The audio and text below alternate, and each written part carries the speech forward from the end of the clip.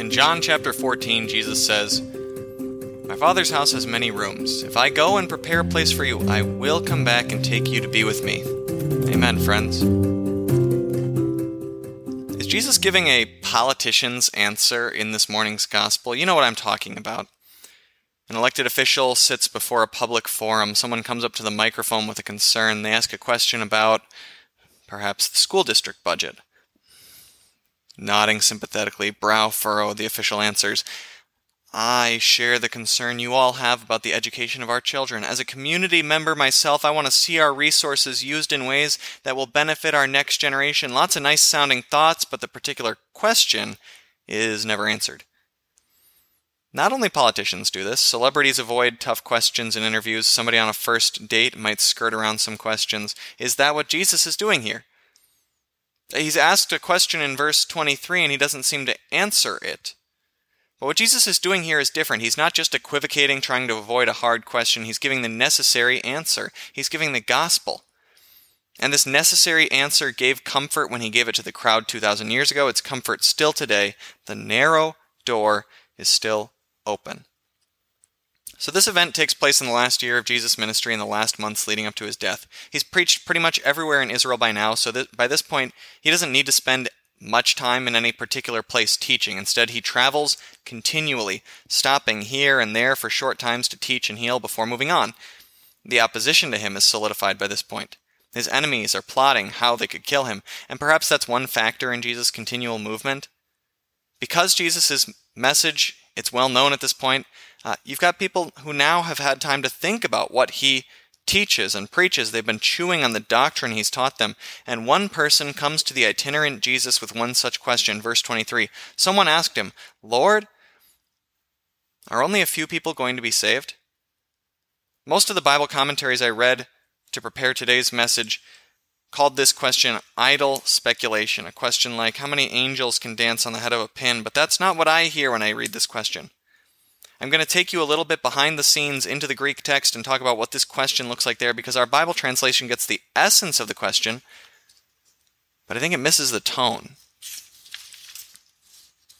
In Greek, the questioner uses only 4 words. The phrasing is odd, it's short, hesitant.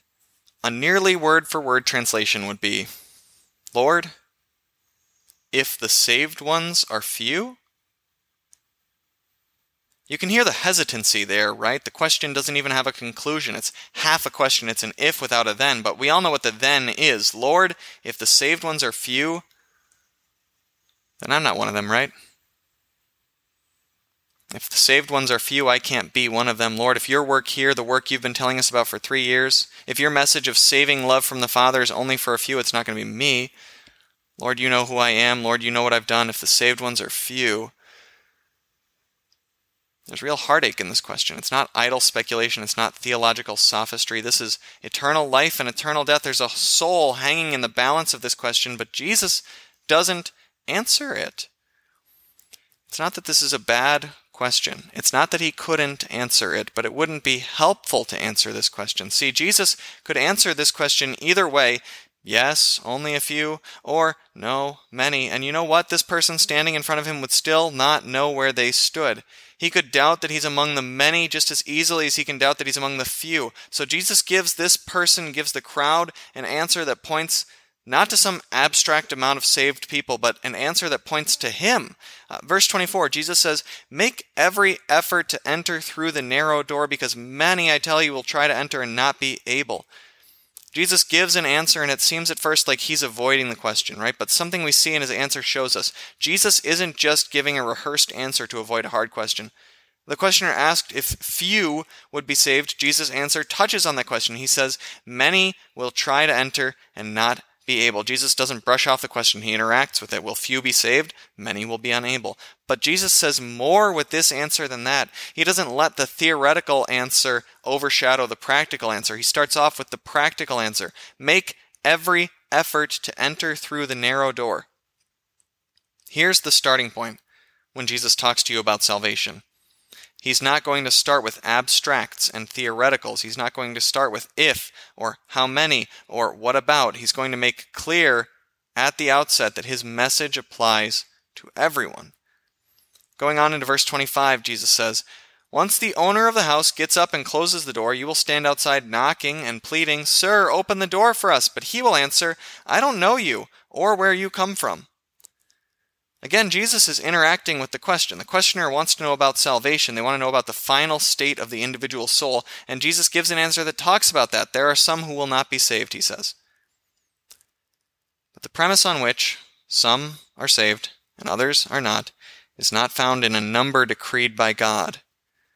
We're not meant to find the premise on which some are saved and others not in eternity past in God's hidden will. Some of y'all may be more familiar with what we call the doctrine of election than others. Maybe you're wondering at this particular moment how that doctrine interacts with this idea. And if you're wondering that, that's good. That means that you're well grounded in Scripture and in its doctrines, and you're testing my words. But here's the rub. Jesus isn't answering this question in terms of election. That's the answer that the questioner was looking for. Lord, did God choose to save a lot of people or just a few? And this question, again, it's not being asked theoretically. This person wants to know, am I in or am I out? Is there hope for me? The answer to that question is not found in the doctrine of election. So Jesus doesn't go there. The answer to that question is found in the doctrine of the gospel and of salvation by faith alone. Jesus' answer points the questioner away from prying into things not revealed, answers which God has not given us, and points the questioner to Jesus himself. The writer to the Hebrews pictures these two options for us in striking ways in our New Testament reading. When we try and puzzle out God's hidden things, it's like approaching Sinai, the mountain that is burning with fire, approaching darkness, gloom, and storm, a trumpet blast, a voice speaking such words that those who heard it begged that no further word be spoken to them. That's what trying to find your salvation in an eternity past does to you. You can't know. You cannot pierce the veil of eternity to find this out. The past becomes terrifying. But you have come to a different mountain, the writer to the Hebrews says, when you find your salvation not in eternity past, but in this world's history, in a point in time and space in the cross and empty tomb of Jesus.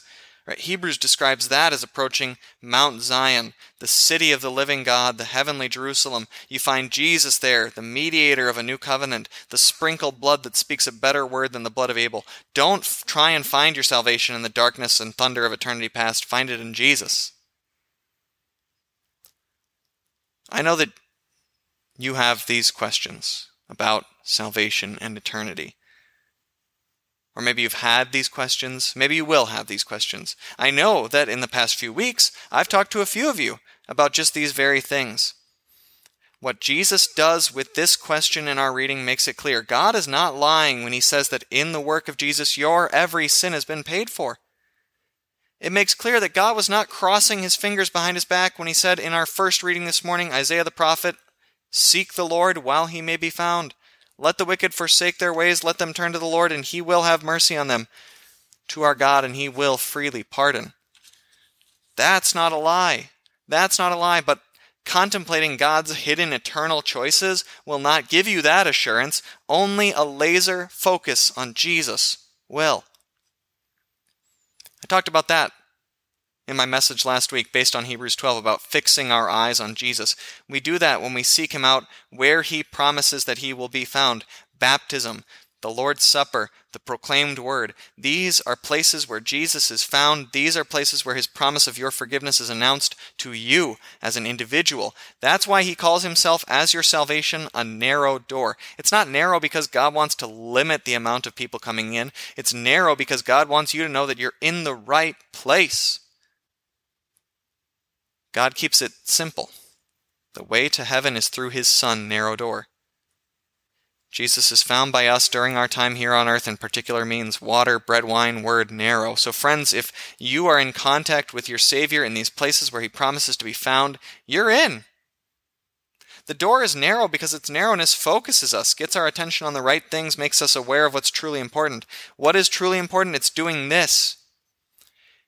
It's coming here to gather together with brothers and sisters around the Savior who promises that he's present. Right? It's taking these promises back out with us into our lives. The narrow door is not the church door, it's Jesus. Okay, church is just the place he provides where Sunday after Sunday we can come to find him in his promised means. That's what church at its core is, a place where I can reliably know that Christ will make himself present to comfort my sin-troubled soul and assure me of my salvation, a place where I know I can find Christ holding his narrow door wide open to me. Those who fail to enter will not fail to enter because God decided to leave them out in eternity past. They will fail to enter because they didn't see it was necessary at the time. They thought there was more time that they could spend hearing about Jesus in the streets and day-to-day life, as he says in the text, more time to spend outside the narrow door. And there is still time. Today is still today. The Lord has not yet appeared on the clouds to call his people home, but one day he will. Seek the Lord while he may be found. And here's the promise Jesus makes about that. In heaven, we'll see people who have entered from everywhere, from east and west, north and south. We'll see a thief who hung next to his Savior. We'll see a Pharisee who buried his lifeless God. We'll see Paul, the one-time blasphemer. We'll see Peter, the threefold denier. We'll see John, the faithful one. We'll see Luke, the Greek doctor. We'll see Mary, who was freed from 7 demons. Martha, who got distracted on occasion by too much work. All of them entered through the narrow door, through their Savior, Jesus. He's still the Savior. He's still at work here in the world through his gospel means. The narrow door is still open, and many more will come through. Amen.